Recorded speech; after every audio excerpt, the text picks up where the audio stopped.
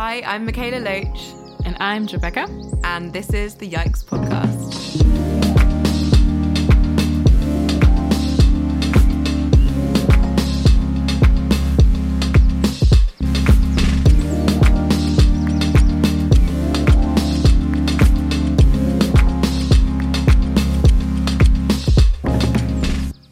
Hi everyone, and welcome back to the Yikes Podcast, the podcast about all the things that make us go yikes, all the things that can seem super overwhelming and that can make us want to run away from them because they're so big and scary. But instead, we say you need to lean into the yikes and transform those emotions into action together. Today's episode will be about billionaire philanthrocapitalism. If you don't know what that is, we're going to define it, so don't worry. But basically, it's following up from the fact that Michaela, and Joe, do you want to, actually we say this in the intro. I always do this and I forget that the people don't actually Loach. Yeah. We don't really do like a proper introduction, but that's fine.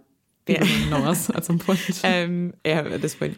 I was there. You can find the clip on Instagram or where else, but I was at Bill Gates's annual goalkeepers event. And challenged the premise of the event and Billionaires on the stage. Joe helped me a lot with prepping for that. So we both had a lot of private conversations about this over the last couple of weeks. And we thought we could just do an episode on this because I think a lot of people wanted more context. And also because the clips that I shared from that, I've only really shared 1.5 minutes. You can see the whole live stream, but even that, I wasn't able to get into the meat of this topic because I was also trying to really bring along the audience that was there with me and not just just say a load of shit for no reason. I was really wanting to engage the people that were there as well. I mean, we talked about that, right? Of how do you engage the audience that that is in the room either voluntarily or due to relations based on funding or whatever, and talk in a way that kind of challenges, but also maybe doesn't where people don't feel they're thrown under the bus immediately. Yeah. I mean, unless you're Gates, but the people in the room and Do you want to first of all, you did that. It was. I loved watching it. I watched it so many times.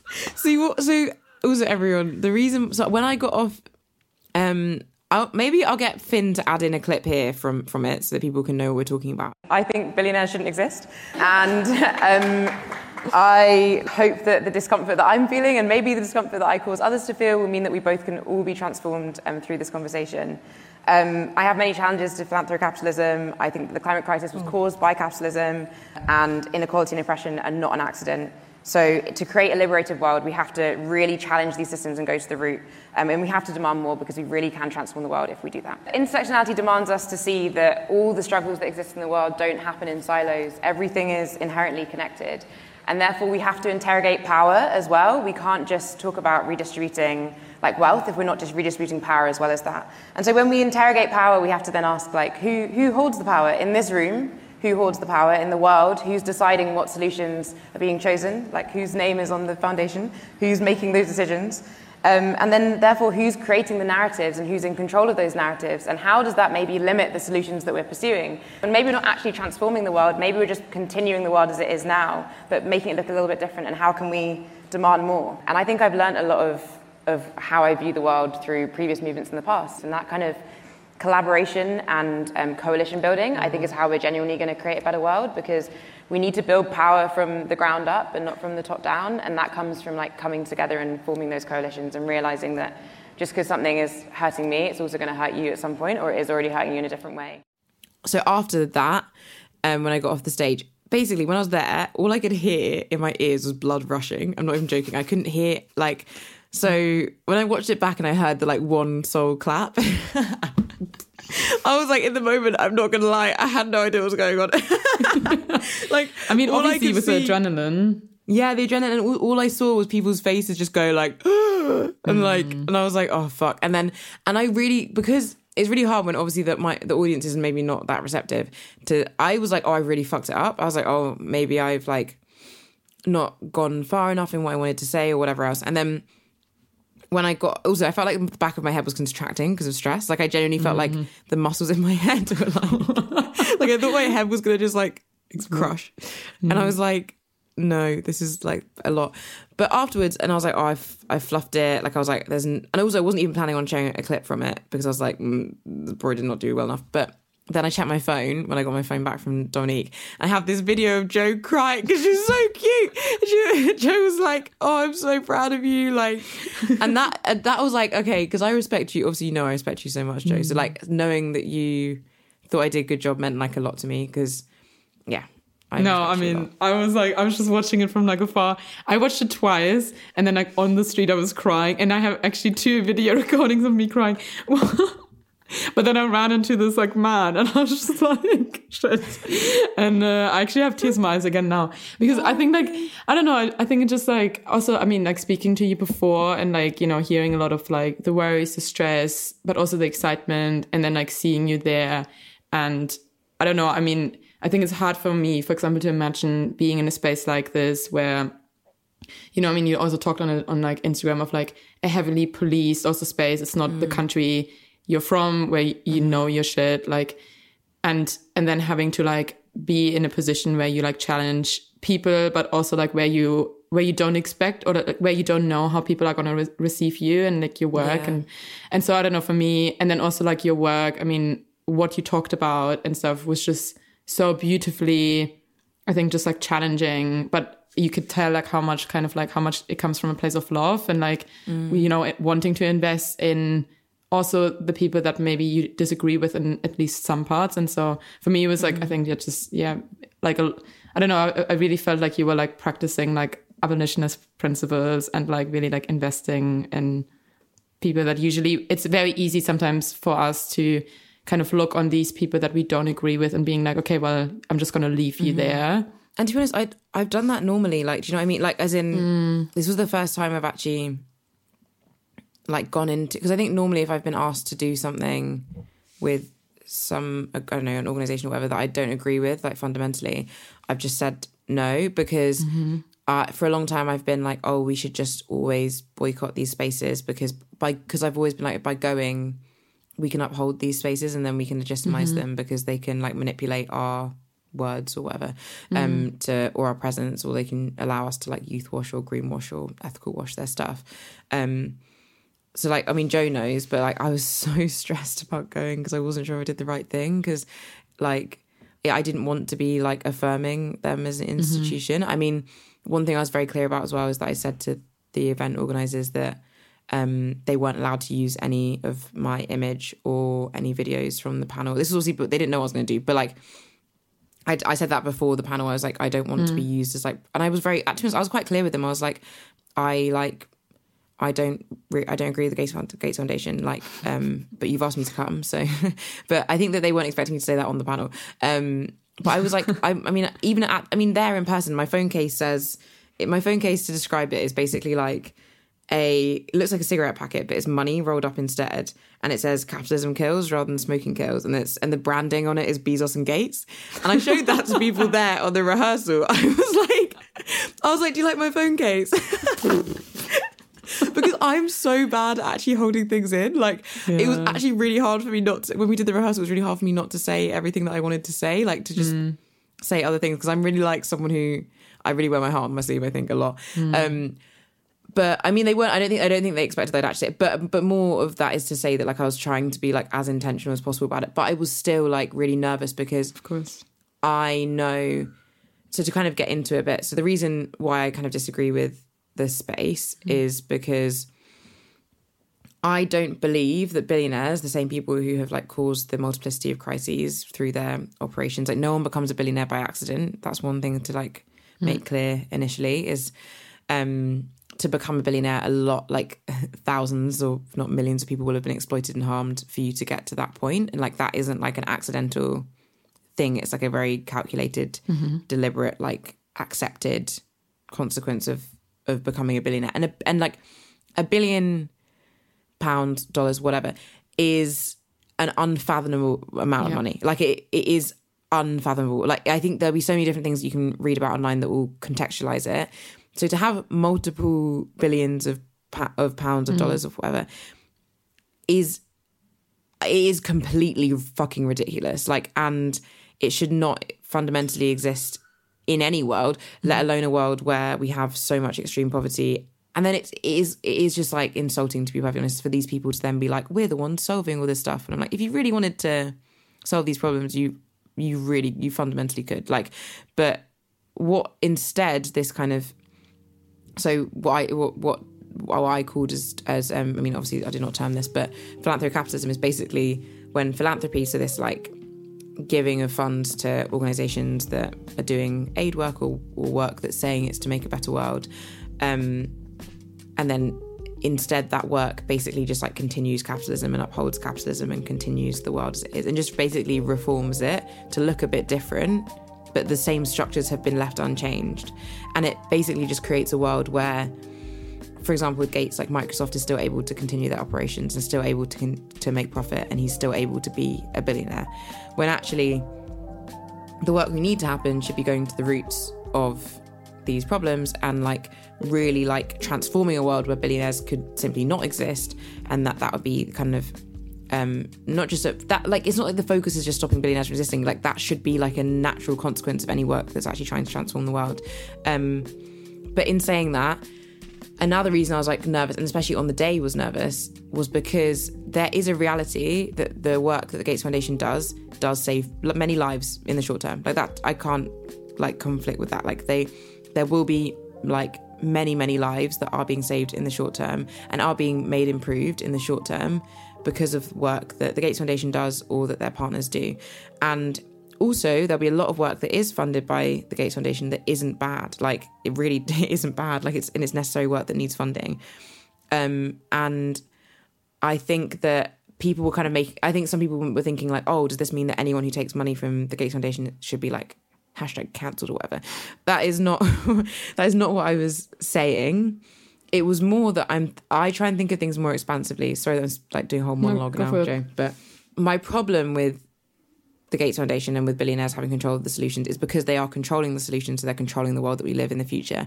And also because just fundamentally, if you are living in that much of extreme privilege that is like, when I say I need to keep saying it's unfathomable, because it's just like, we cannot comprehend like what it is to have that much power and privilege.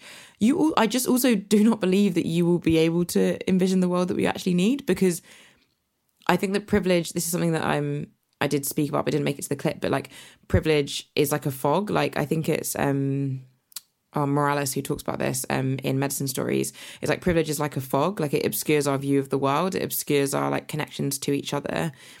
And therefore, like, Gates simply won't be able to imagine or understand the best world possible, because his own privilege, but also his own operations and his own power will obscure his view, and therefore he shouldn't be in charge of the solutions.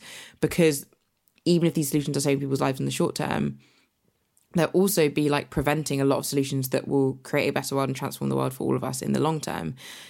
And so that's why I think that reformist work like that can actually be really harmful, because rather than creating the conditions for a radically transformed world and a revolution in the future, it's actually preventing those conditions from being possible. And so ideas of like, I don't want to use too much jargon, but like, if you want to look into it, there's like a whole idea of like non-reformist reform, which talks about this of like, how can we save people's lives in the short term, and create the material conditions where people can live in dignity in the short term, whilst doing that in a way that does not prevent complete transformation that would save all of our futures in the long term and lives in the long term. And I think that that's the question that we should be asking. I think that that's the problem with philanthrocapitalism, is it doesn't create those conditions in the long term, and that instead it creates the conditions for billionaires to still exist in the long term. Monologue over. No. I think you touched on like so many important aspects, and I think it's also really interesting to kind of hear the reasons why you went into the event, and then generally like our views on like billionaires like not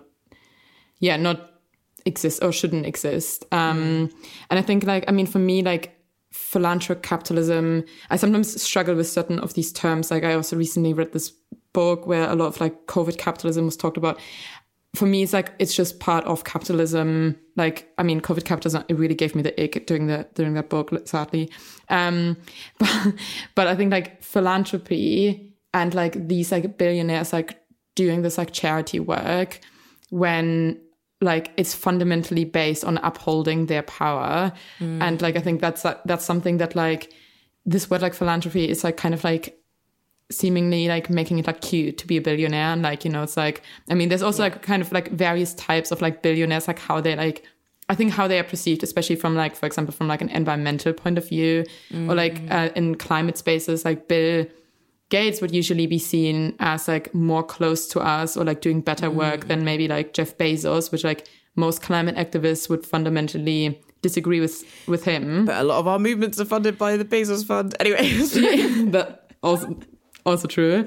But like, you know, I think, for example, like, I mean, Amazon is a lot of times often more accepted to be, for example, exploiting workers. Yeah. But then people don't make the connection that in order to like accumulate that much money, you will inherently have to steal money from other people. I think like I read recently something of like billionaires don't make money, they take money. And I think it's something that like is really important for people to like highlight of like, if they don't hoard all of that wealth, that means the wealth would be in the hands of other people. Exactly. And also like, I mean, because I think sometimes if like people thinking like abolishing billionaires means that like you will cancel all of the work that, or like, you know, like then Microsoft wouldn't exist anymore, or like the workers would all lose their jobs because they wouldn't produce goods anymore. This is not true. Inherently, the aim would be that workers are self-managed and like cooperatives exist, and like so that like the money doesn't just go to one person like by the exploitation of others.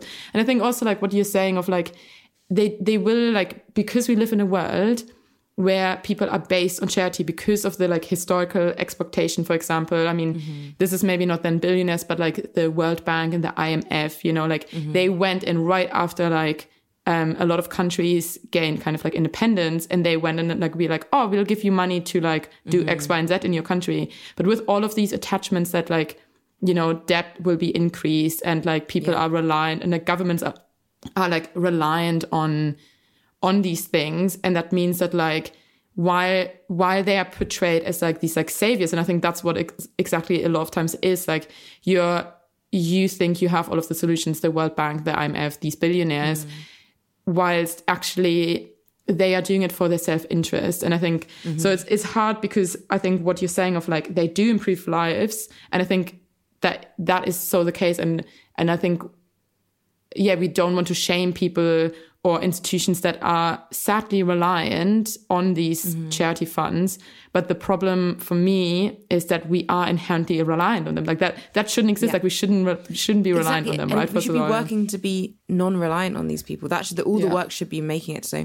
And what you're saying about stolen wages is like, there's a quote from Ruth Wilson Gilmore that says, philanthropy is just the private reallocation of stolen wages. Like that's what it is. Like it's just these wages were already stolen from the people who are then being told they should be grateful to be given them back in a way where they're being told there's conditions on it as well. Do you know what I mean? Like it's all like giving conditional of like, oh, if you do this work that doesn't threaten us, then we'll give you the money. And that's the problem.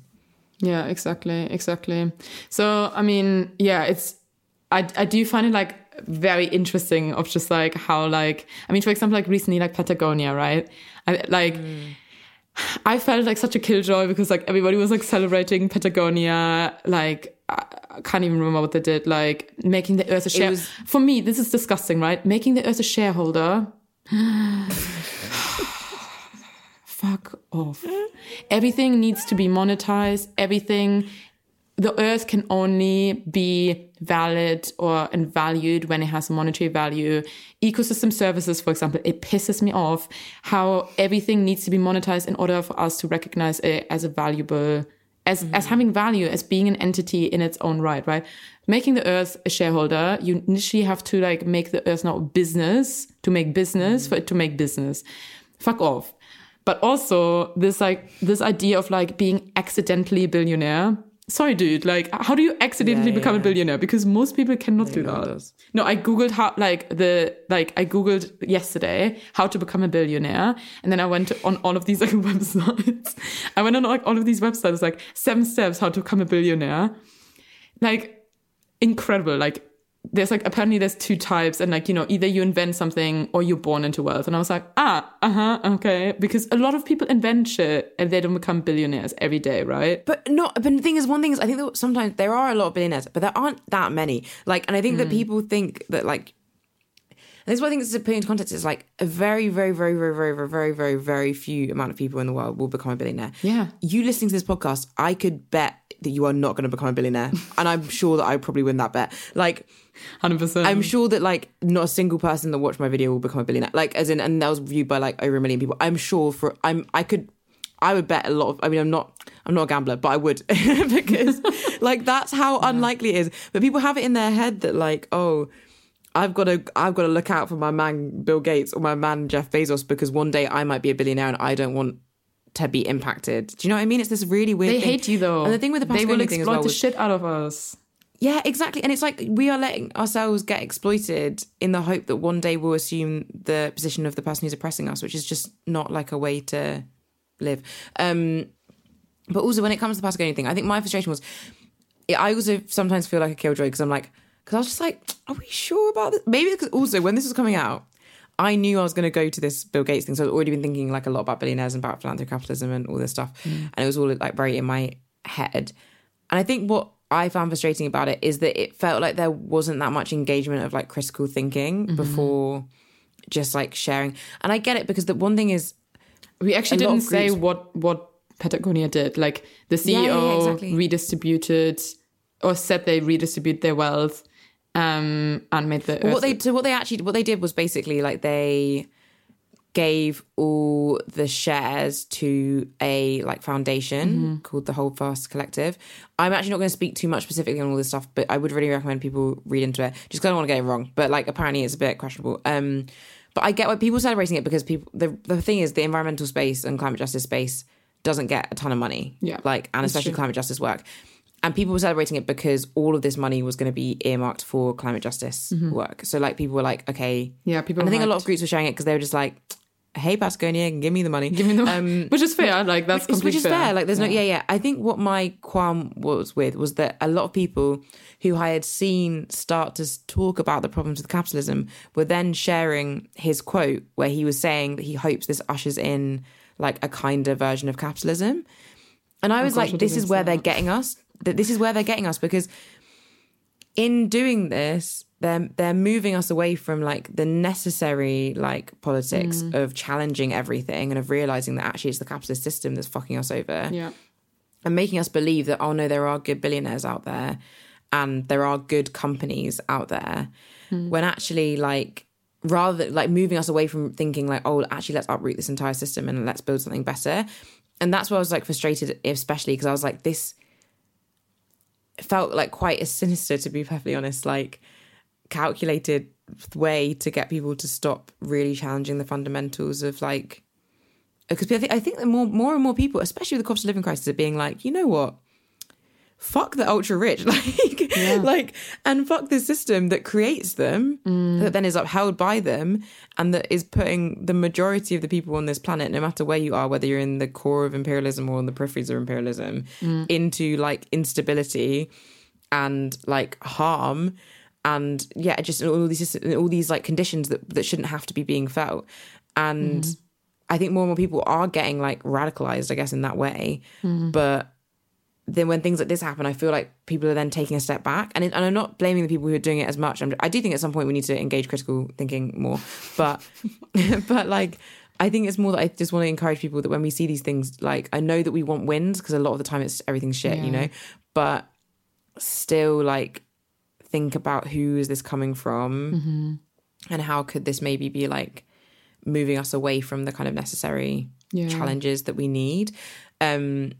Because one thing I think as well is the reason why they do this stuff. You said it already, but like they want to be seen as nice. Like they want us to like them. It's when we've talked before about social licenses, like more in a context of fossil fuel companies. But anyone who uses exploitation to gain in this world wants people not to realize that that's what they're doing. Like they want people to think they're doing the opposite. They want people to think that they're really nice. Like, and I think that like that's why we need to challenge it. I mean, even like at the Gates event, for example. Bill Gates was on every panel before my one, so he was on every single session and panel before. Oh, he didn't want to speak to you directly. What a shame. No, apparently not.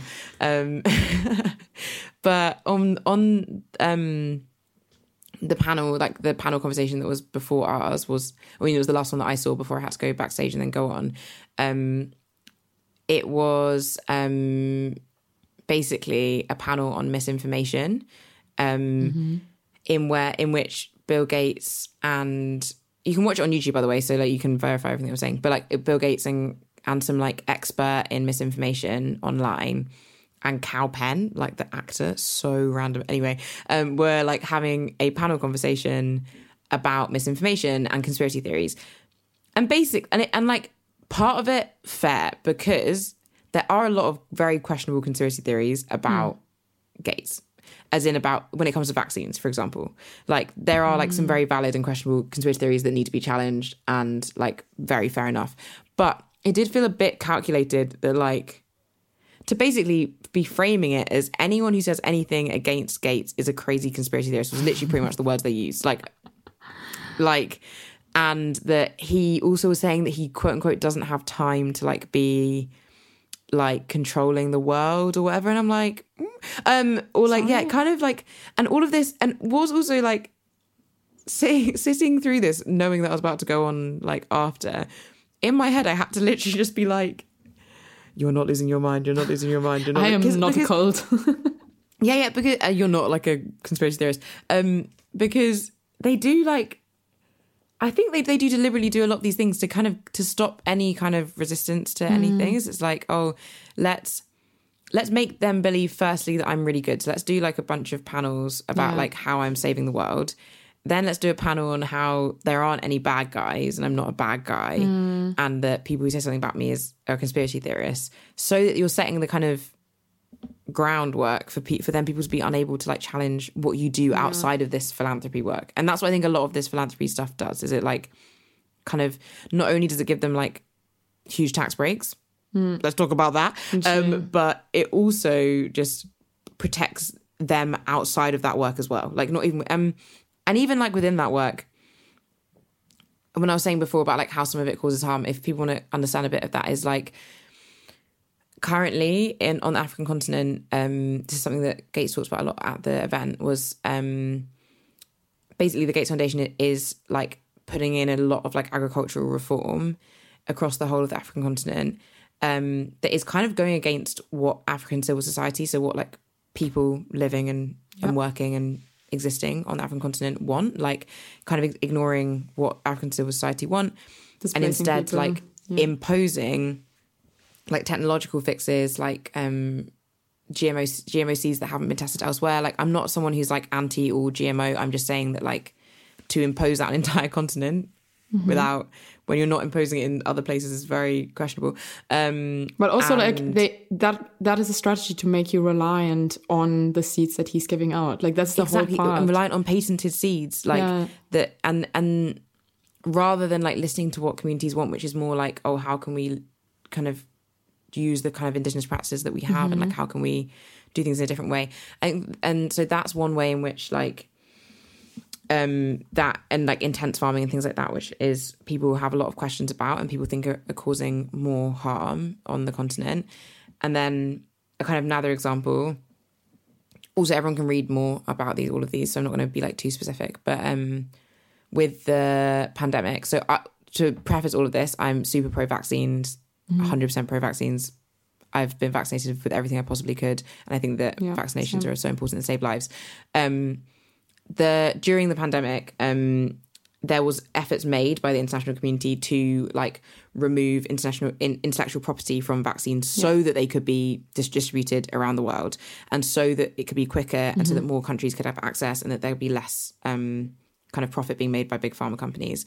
And in response to that, the Gates Foundation and Gates came up with this thing called COVAX that no one asked for. No one asked for it, which basically did not change the system, did not remove intellectual property, and like maintained kind of power and monopoly of the same system of pharmaceutical industry, but also would mean that there was no precedent set for challenging intellectual property. So then the intellectual property kind of, because that's how Microsoft, a lot of how Microsoft like operates on its intellectual property stuff. So it meant that like the systems weren't inherently changed. There was no precedent set for challenging intellectual property, and like his kind of work wouldn't be challenged. And the reason why COVAX then, like, I mean, these things are allowed to happen and that he's allowed to just come in and like completely not a democratically elected leader, but someone who then is like taking things, is because like that power is still held by the fact that like the Gates Foundation funds like significant amounts of the work done by the WHO and then earmarks that funding for projects that they want to do. So they're basically just controlling the world that we are all allowed to live in.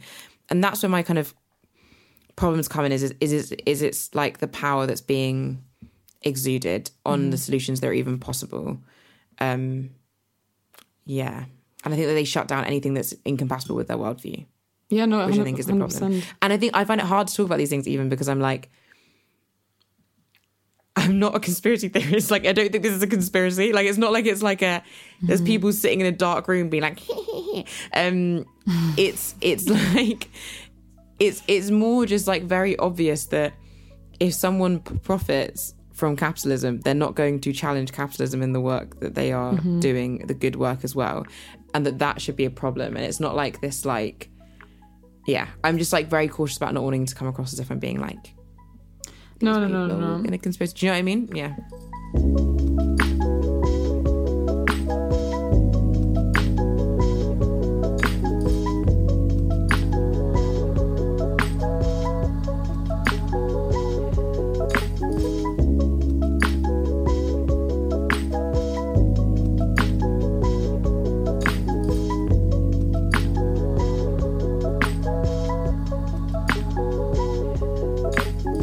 I think, like, I mean, it's hard. I mean, you touched on a lot, I think, there. And, like, when you first started talking, I was thinking of, like, you know, like, this terms of, like, bad and good people is something that, like, for example, like, for me personally, I really try to chat. Like, it's hard because, for example, like, these people are, like, a lot of their work is based on exploitation. And so they dehumanize people all the time. And in that, I do believe also dehumanize themselves.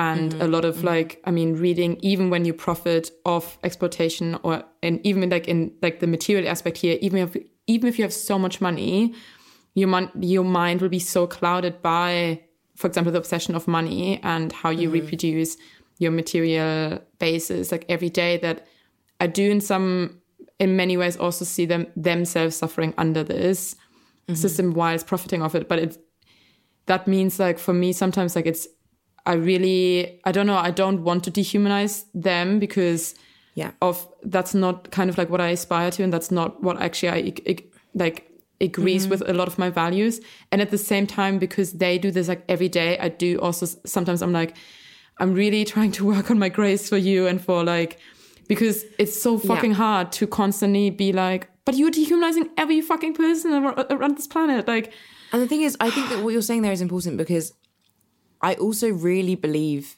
that the people, so like, I really genuinely believe that the people doing the work in the Gates Foundation and that Bill Gates himself thinks he's doing the best thing. He thinks he's doing the right thing. And I think that it's important that I think for that space, also for me, like to be in that space, because we had a lot of conversations about this, about like, it's really, I think it's a challenge to humanize people who, you know, fundamentally don't humanize you. Like, but I think that's also what abolition calls us to do. But as well as that, I think that's when we can actually transform things. Like, and kind of like what you were saying, that I think that we can actually understand people more if we're like, oh, what do they as another human being think about what they're doing, and therefore, like, how can we reach them? Sometimes you don't need to reach people where they're at. Like, I'm not saying you need to do this always, but I think sometimes it can be helpful. And I mean, even in that principle, right? Like, if I now dehumanize him, then also like some part of my humanity will be undermined just out of the principle that I kind of like, I mean, do exactly what he does to other people. But the point also in that complexity is that I don't have the power that he has, right? Like, for me to like, sure. I mean, also like to curse him out, like he doesn't give a fuck about me.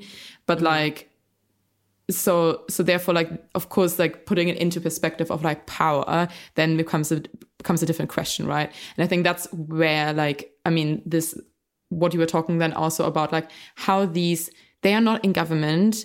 And yet, for example, I mean, Germany voted multiple times against freeing the patents so that other countries in the world could like reproduce the vaccine. And, you know, the German government like did that. based also on like having, you know, being in touch with the pharmaceutical industry, blah, blah, blah, blah.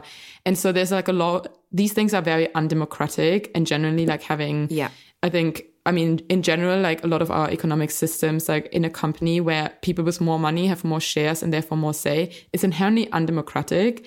And so when we think of actually like what radical democracy even means, then we should be inherently against, for example, Bill Gates having so much say in matters that fundamentally are none of his business. And like, he cannot, right? Like, and you said that earlier of like, he thinks probably that like he has to like kind of like have his like fingers in like all of these different topics, but like how can also like a human actually like tackle all of the world's problems? I mean, not only reproducing them, but also like how does he actually think that, you know, by being able to like put some money here and put some money there, and now like for example this like GMO and like the farming stuff that he does across Africa, you know, I mean he probably thinks, I don't know, I mean he might think that like doing that is good, but he still imposes also the way that it's done. If he, I think that's the thing around like redistributing wealth, and also, I mean, like around reparations, the whole point is that you don't dictate what people do with it. Yes. And so like, I mean, you know, so then imposing it for you to get returns so that you can like next year give another seed and another seed. And I mean, Vandana Shiva has like a really good kind of like thing about it, like where there's this amazing like cartoon where like Bill Gates is like on the top and he has like all of these strings going from him of like managing the farmers here and managing this here, and it's like, yeah, it's just to like kind of reproduce the system. And also what I think, I don't know if you mentioned it earlier, but a lot of times donating money for big companies means they can avoid tax or at least reduce them. And so we also need to sometimes interrogate not only kind of the savior component of, you know, I mean, especially for a lot of the like very much like white billionaires, this like white saviorism that kind of comes through it, or in general saviorism, I think, but also then like how like they know that it helps them to avoid tax and, you know, and obviously create an image of like, yeah, I'm fundamentally like, I want to do this for you guys.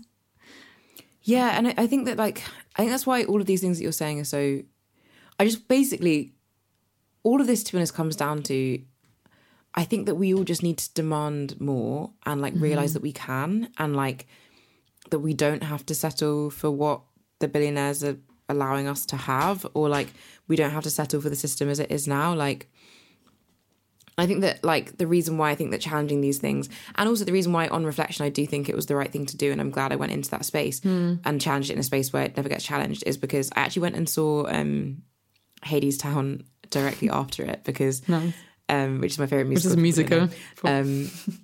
Yeah, and I love it, and it's about I won't go into it, but it does talk. It talks a lot about like neoliberalism and capitalism, but in like a really abstract, metaphorical way. And there's one song, and this really stood out to me when I was watching it just after having done that challenge. And I went to watch it because I knew that I'd start doubting myself, and I needed to watch something that would remind me that us doubting ourselves as well and us holding ourselves back is one of the biggest like things that gets in our way.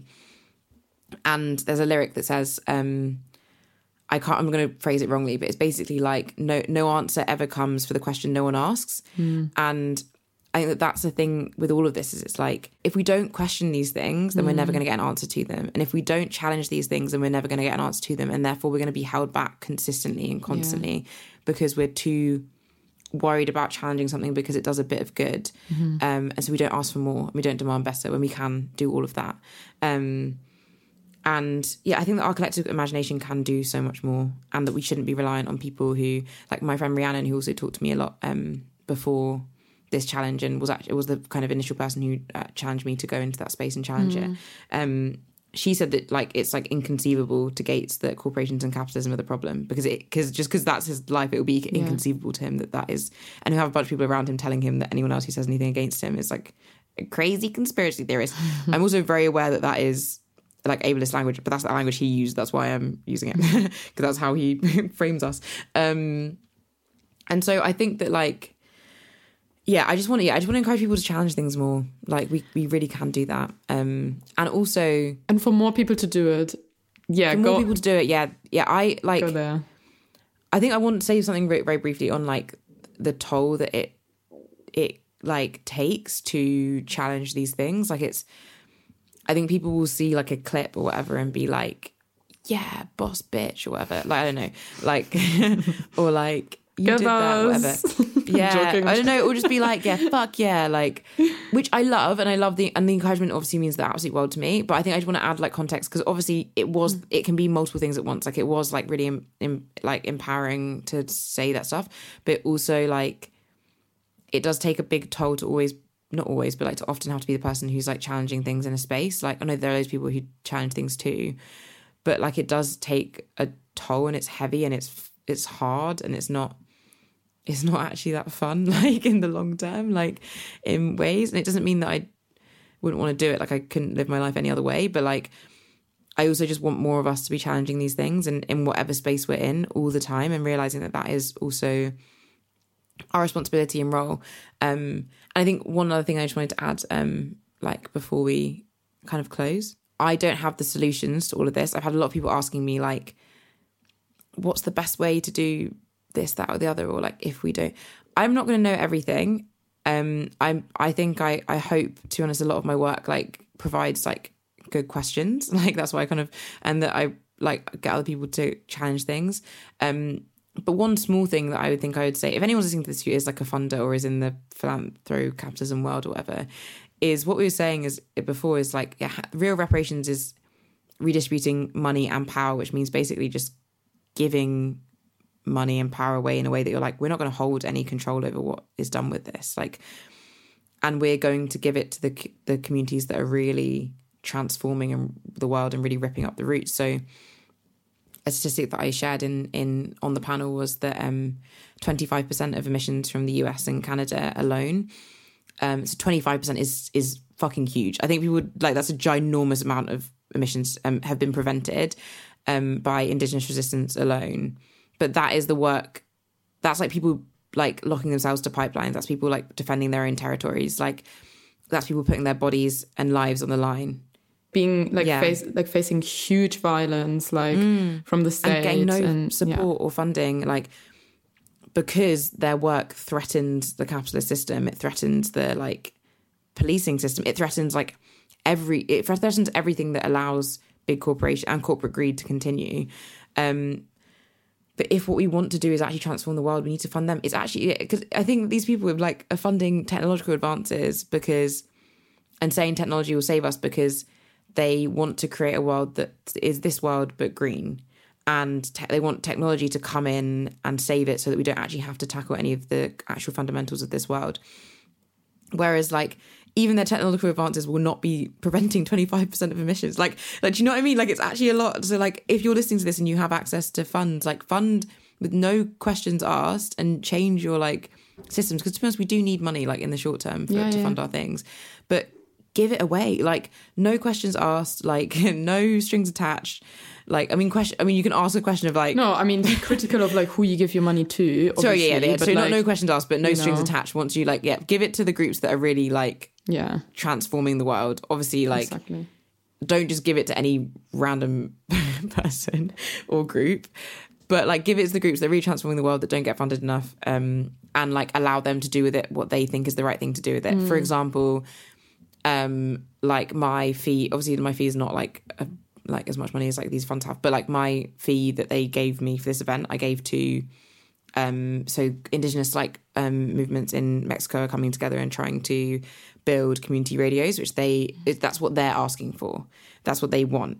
And so I donated my fee to that because that's what they're asking for. It's not what I'm dictating. I think that sometimes even in how we redistribute our wealth, we're like, oh, but is a community radio like the most important thing? Do you know what I mean? Whereas actually, like, if that's what a community is asking for, then that's what we should be like giving money for. And so that, like, I mean, even obviously that's a small thing, but even that was a challenge to myself. The time. Yeah. You know, like even when like people ask for money on the street who share their vulnerability in that space, we think we have the right to dictate on what they use their money for.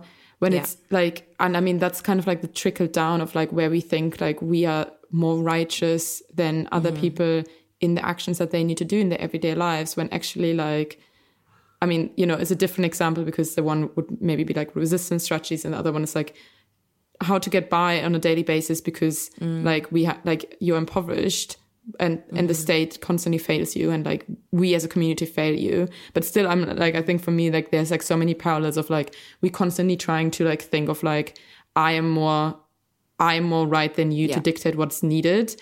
And I mean, we talked in our last episode about Paulo Freire, and like in, for example, his work, he talks so much of like, I think the book starts of like, I hope I will never lose my trust in people believing them that they know what's right for their communities, you know? And I feel like that's like something like that I'm definitely like so much on a learning curve, because I have been educated, I mean, especially from like a white European background, that like you think you have the ideas that are the correct ones for other people, whether that's in your own neighborhood or not, right? Like it's a certain entitlement as well. But even though sometimes it comes from thinkingly a good place, right? It's in activism, and you're like, but I've learned this, now I can like share it with you. And it's like, but that's not what the community needs. So yeah, so there was a tension.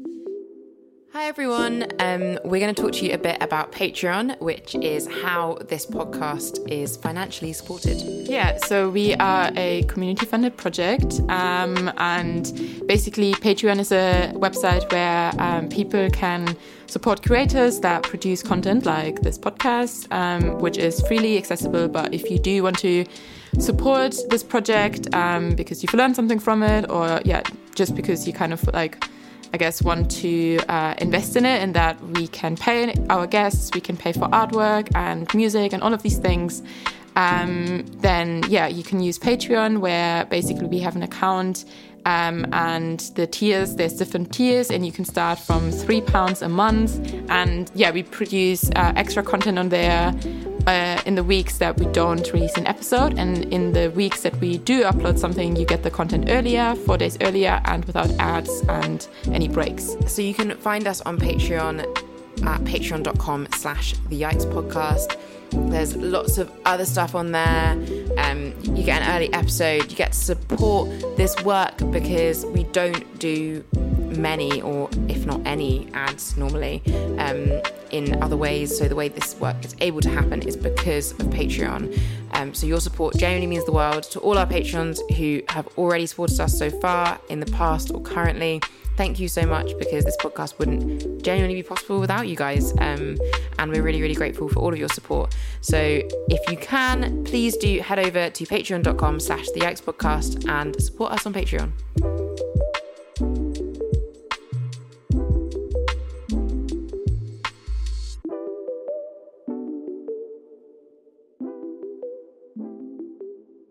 That's a really, really important point. And like, I think we need to just be like challenging even ourselves. But also I think that some places that are already doing this are like solidarity funds, where like, I know that Cambridge has a really brilliant solidarity fund, because people were aware that in Cambridge there's like a big wealth disparity. Like there's like lots of poverty, and there's also lots of like extreme wealth in the same place.